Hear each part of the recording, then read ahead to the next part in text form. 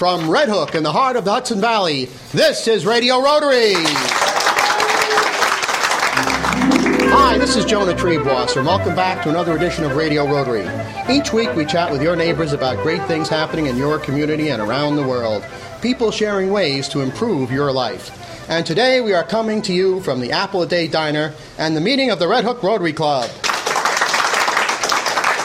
Our guest today is Red Hook Rotarian Dr. Abraham Nussbaum, and we'll be talking about your children's and grandchildren's health. Abe Nussbaum, good morning and welcome to Radio Rotary. Good morning, Jonah.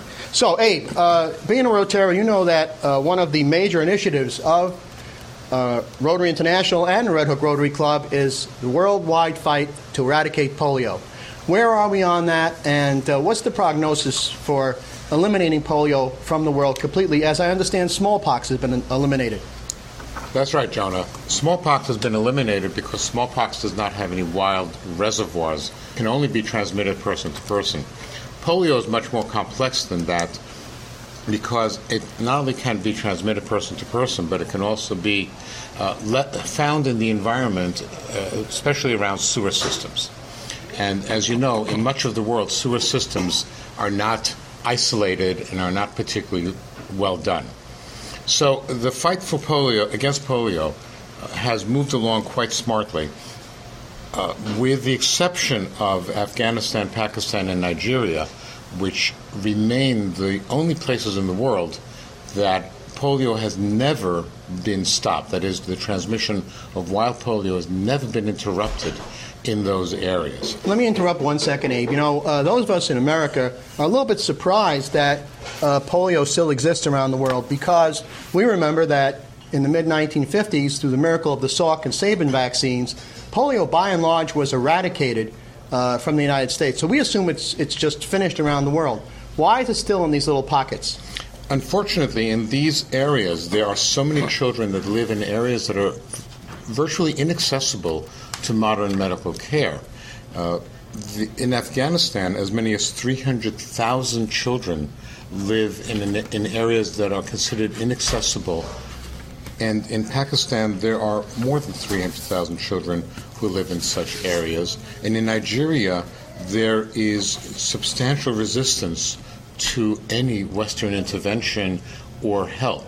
Is this cultural resistance, political? This is cultural in Nigeria, and there is some cultural element as well in Afghanistan and in Pakistan.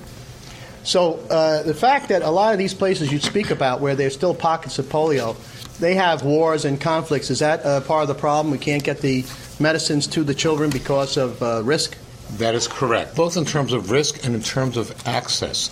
The local governance agencies just are not willing to allow access to their children with intervention that they see as Western. So despite Rotary, I should say, best efforts to eradicate polio, it would be fair to say that until these political problems and these warring factions calm down a bit, it's going to be tough to get the medicine to and knock out that final last polio victim. That's correct. And unfortunately, even after we knock out the wild polio transmission, there will still be vaccine-derived polio virus, because the vaccine that we use in these areas is live polio vaccine, and I'll explain why to you. When you say these areas, you mean overseas? Overseas. What do we use here in the United States? And the problem with the live polio virus vaccine is that the live polio virus is transmissible and can morph back into a more virulent strain that can cause illness that looks just like wild polio virus illness in a population that's highly immunized, that's of no consequence. Like here in the United States? Correct. Okay. A population that's not highly immunized, where there are many unimmunized people, and the virus can transmit from one person to another. Each time a person transmits a vaccine strain to the next person, that strain has an opportunity to morph again and perhaps become more virulent. And again, the sanitation is poor in many of these places, and so the vaccine polio is in the sewer systems. And the reason that it's there is because among populations everywhere in the world, there are people who have immune deficiency. It's not so severe that they die from infections. but it's just severe enough that they can carry a polio virus in their system for 10 years, 20 years, 30 years. There was a case just 2 or 3 years ago here in the United States of an older woman in her 50s who developed paralytic polio. It was from a vaccine strain that her child got 20 years before. We have not used live polio vaccine in this country since the year 2000. And yet 2 years ago we saw a case of polio in this country from the vaccine strain. Maybe we should define for our listening audience, because again, polio has been eradicated by and large in the United States. What is polio and what are the effects of it? Polio is a viral infection, and polio virus invades nerves. And because it invades nerves and the nervous system, meaning the brain as well, it causes paralysis by destroying nerves. And people who have polio acutely have such paralysis sometimes that even the muscles that allow for breathing are paralyzed and they cannot breathe. That reminds me, when I was a kid in Cub Scouts, we visited a member of our Cub Scout pack who was in what they called an iron lung. It looked like, the front end of it looked like an old-fashioned big laundromat dryer, and his head was sticking out of where the window would have been, and it had a bellows at the end, and it created a vacuum to have his lungs expand. It was quite frightening for those of us who were 8 years old at the time. That's right. And as I say, we, through the miracle of the Salk and Sabin vaccines, we have eradicated polio here in the United States, and Rotary's done a tremendous job sending out teams of inoculators. We started back in the 80s when there were 1,000 new cases every day, ladies and gentlemen, of polio around the world. And now we've got it down to an infinitesimal few. In fact, just since you and I have become Rotarians, Abe Nussbaum, India has pretty much become polio-free, and they had thousands upon thousands of cases. So what is the prognosis? The prognosis is good. The number of cases around the world is quite limited, but it's a real number, unfortunately. Nigeria, for instance, in 2011 had about 6,000 cases. They are running at exactly the same pace this year. Mm-hmm. Nigeria is next to Chad. Chad has a similar problem. It's a much smaller population, but the numbers are coming down. It was over 100 cases in 2011. This year, the number of cases can be counted on two hands. So we are making progress. As I said, unfortunately, the progress is not only it has to be made on two fronts. It has to be made on the wild polio virus front, where the progress is substantial and will continue. And then at some point, the World Health Organization is going to have to change the vaccine type from the live virus to the killed injectable virus. Now, they use the live virus because a single dose of live virus vaccine in a child of 4 or older is all you need to break an epidemic and to give that child immunity.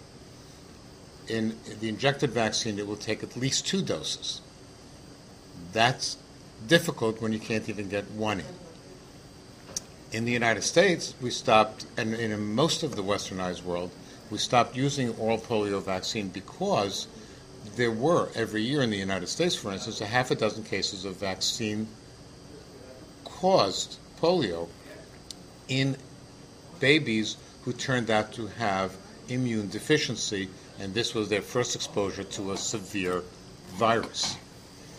And so we were able to switch to the injected vaccine, which now is as effective as the oral polio.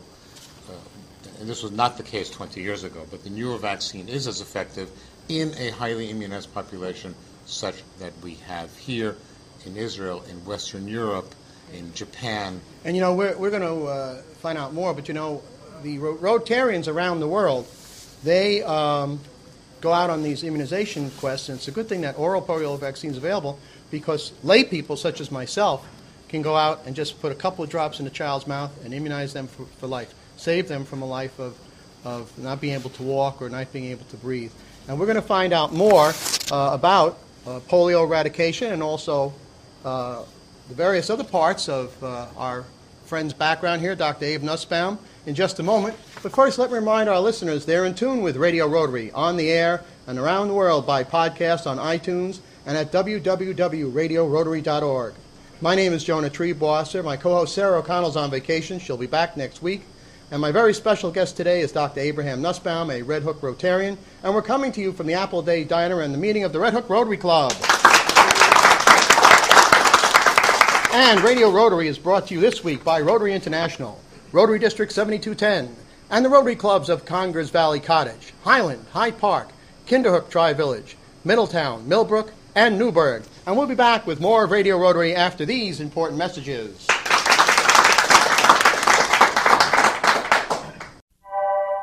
In 1985, while polio was paralyzing 1,000 children a day, Rotary International committed to a goal of ending polio worldwide. Very soon now, after contributing nearly $600 million and immunizing over 2 billion children, the goal will be achieved. Eradicating polio worldwide. That is humanity in motion. That is Rotary. For information about Rotary in the Hudson Valley, visit www.rotarydistrict7210.org. Hudson Valley Talk Radio and online at hudsonvalleytalkradio.com.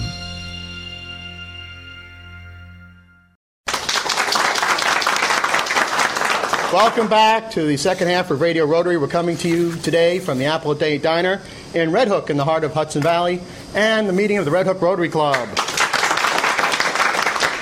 My name's Jonah Triebwasser. My co-host Sarah O'Connell is on vacation this week, but I am compensated by having a very special guest, my fellow Red Hook Rotarian, Dr. Abraham Nussbaum. We're talking about your children's health, your grandchildren's health. And, you know, Abe, a lot of people listening at home want to know a little bit about our guests. Tell us a little bit about your background. How did you become a doctor? Why did you decide to become a doctor? Why did you decide to become a pediatrician?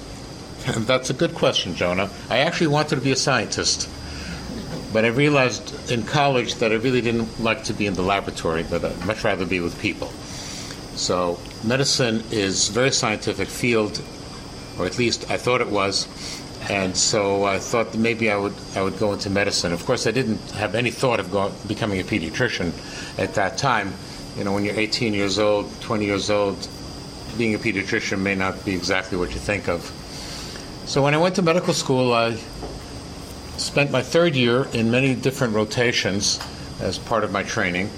And for the fourth year of medical school, I had to sit down and choose 8 months of electives. So I sat down and thought about what I had done during my third year and what I really enjoyed. And whereas I started thinking that I was going to become an internist, it turned out that I only had a good time, only enjoyed myself, only felt that I was comfortable when I was on the pediatric ward. So I decided I'll take some electives in pediatrics. And that's what happened. How about I just that? became a pediatrician. And he's a wonderful pediatrician, folks, because he made sure both my kids made it into adulthood, despite their father wanting to, you know. you folks at home who have kids, teenagers, know what I'm talking about. You're with Rhinebeck Pediatrics. You're one of the principals there. Correct. And you're board certified. Correct. You have lots of initials after your name, I know. What do all those initials mean? Well, I'm a member of the American Academy of Pediatrics. That's what the FAAP means. Uh-huh. And also, I'm a member of the American Academy of Child and Adolescent Psychiatry because I spend a good deal of my time doing psychiatry. And I also have a great interest in allergy and asthma. So I tend to do many different things in pediatrics, and it keeps me interested, and it keeps me busy, and it keeps me from getting stale. Well, that's terrific. That's great. Now, we were talking in the first half of the show about polio and inoculations, and, you know, there's a controversy now here in the United States about whether or not children should be vaccinated. There's some issues being brought to bear in the popular media that certain inoculations, because of the preservatives in them, may lead to autism. What's the real scoop on that, Dr. Abe Nussbaum? Well, the real scoop on it is that the claims of MMR, causing autism. What do those initials mean? MMR is measles, mumps, and German measles. Right. That's a three virus vaccine that's given to children at about 15 months. Now, actually, between 12 and 15 months. The age has changed slightly. This vaccine has been purported to cause autism. And it's been purported to cause autism because of the timing, because the diagnosis of classic autism appears between 15 months and age 2, typically, because in classic autism, the children supposedly develop normally through the first year and then begin to lose milestones and go backwards during the second year. Let's first define what is autism so people can recognize what we're talking about. Autism, classic autism, is defined quite nicely as a child who has, as I said, normal development during the first year, or essentially normal development during the first year, and then loses milestones and goes backwards during the second year, and has a very limited developmental trajectory, and has repetitive motions and rigid ways of doing things. Now, today, there's an autistic spectrum of disorders that has been named, and there are many children who are on the autistic spectrum, which has been shortened in the lay press to the spectrum. However, that is under great discussion and is not at all accepted in the general medical community as correct. So it's generally safe, just for the parents and grandparents out there who are listening this morning on Hudson Valley Talk Radio, it is generally safe to have your children inoculated for the measles, the mumps, and what was the other part? German measles. German measles, and also polio, right? It is. Let me answer that a little bit better. Right. The study that was used to claim that MMR caused autism was a false study.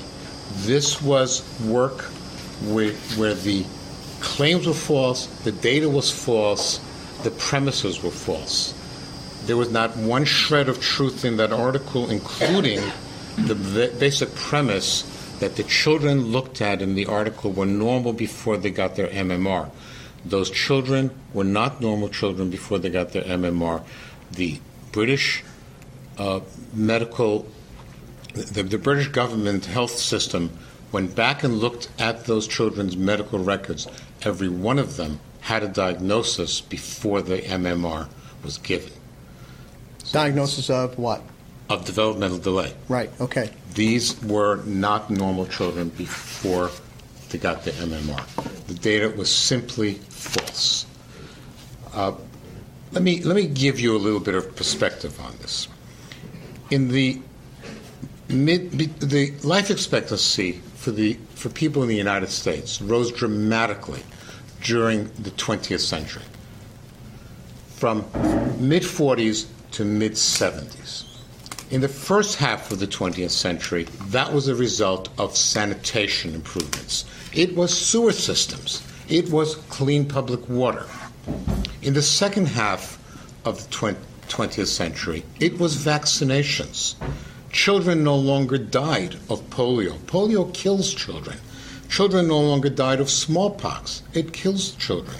Children no longer died of measles. It does kill children. So these were tremendous advances. In the 21st century now, we have improvement in children's health because of Haemophilus influenza vaccine and pneumococcal vaccine. Children were dying of meningitis from these causes. Children were dying of complications of ear infections with brain abscesses from these infections. We don't see that anymore. And I, for one, am an example of what you can do.